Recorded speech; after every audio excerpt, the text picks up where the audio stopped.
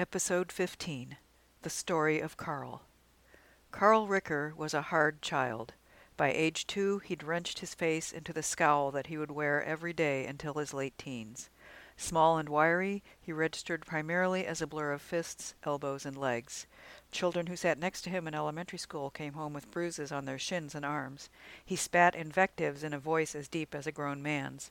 A chair was reserved for him in the principal's office, where he invariably arrived every day right after the Pledge of Allegiance. His parents attended weekly conferences with his teachers, but found that they, like the teachers, could do nothing with him. Therapists professed themselves mystified. No matter where Carl was or who he was with, he behaved as if he were locked in a cage. Once, in the middle of a vast snow-covered plain, he had roared, "Get me out of here!" As a teenager, he fought and broke windows and held up a dry cleaner at knife point. He was arrested several times, and only his father's enormous wealth and power, he was then the founder and head of Zoomburger, the fast food chain, saved him from the juvenile justice system. One weekend, to clear his mind in order to better focus it on his son, Harry Ricker decided to take up skydiving. He traveled north to the noted drop zone just outside Paradise, California. On the first morning, his instructor strapped him into a harness in front of his body and bore him safely through the air down to the ground. They did it again, with the instructor literally showing him the ropes. Ricker felt like a baby bird.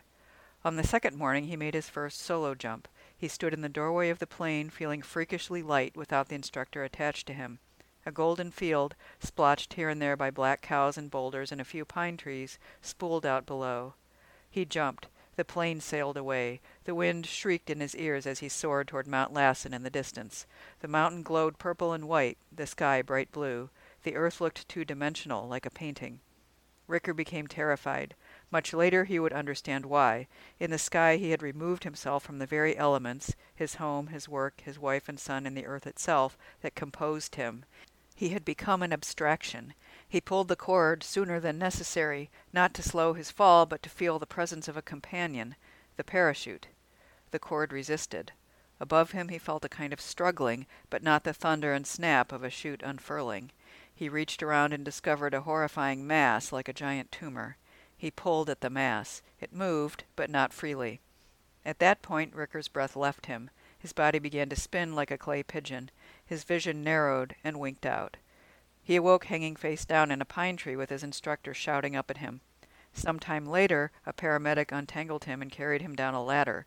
He was treated for a concussion and released. The ride to the emergency room had been long, however, and during that time he mentioned his problems with his son to the paramedics. One of them, a brisk, broad-faced woman, told him about a special school in Florida called Program Alpha. The program worked wonders with delinquents, addicts, even borderline psychotics. It had helped the paramedic's daughter immensely. She was now a lawyer in Boston. "I think you'll be very pleased," the paramedic said. And so it came to pass that for 2 years Carl disappeared into the leafy confines of Program Alpha. During that time he was permitted no contact whatsoever with his parents. The program's protocol called for the subject to feel himself drowning in the unfamiliar, until, at the last moment, the program threw him a line and pulled up a new person. Released to his parents' care, Carl looked younger than his 17 years, younger even than when he'd left. His always handsome face had become open and eager. His body had straightened out of its attacking crouch, and his voice lilted with the cadence typical of Program Alpha graduates. He spoke with fascination about the most mundane matters. He offered a pan for his scrambled eggs every morning before polishing them off in methodical gulps. His parents hugged him, and for the first time ever, he hugged them back, almost melting into his father's chest. He went for long walks in the San Gabriel Mountains near the family's Pasadena home, taking with him a magnifying glass and books on butterflies and moths. On a Saturday afternoon, 2 weeks after Carl's return, Ricker watched through the door of his home office as his son passed by, carrying several bags from the hardware store. Even his son's gait had changed, Ricker marveled. He no longer stomped. He seemed almost to glide. Carl went into his bedroom, which was large and unusually generic for a kid his age, for he had had no interests before Program Alpha other than violence. Perhaps, Ricker thought, Carl had at last decided to decorate his room and thereby start revealing the contours of his new personality. He guessed the decor would consist of insect paraphernalia, nets and microscopes, containers with chrysalises in them, posters. The program had been incredible. Before, any bug that had come within 20 feet of Carl got squashed unequivocally. Now Carl observed them meticulously, and such attention, Harry thought, presaged love. Ricker hoped Carl would eventually apply his eye for detail to business and help him run Zoomberger. But Carl remained in a delicate stage. The soil of his psyche had been harrowed, fertilized, and seeded by the program, but it was not yet clear what would take root there. It was important, so the head of the program had explained during the graduation ceremony, that well-meaning parents not blast the green shoots of their children's new lives with a fire hose of anxious suggestion.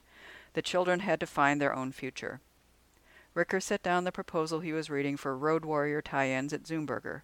From Carl's room he heard the rustling of bags, followed by the sounds of a device being assembled. A power drill screamed to life. Ricker bent the upper right corner of the page and smoothed it out again. His wife was at work. She herself was a corporate attorney, one reason perhaps that the paramedic's description of the program had sounded so good. It produced future lawyers, and he himself loved a lawyer.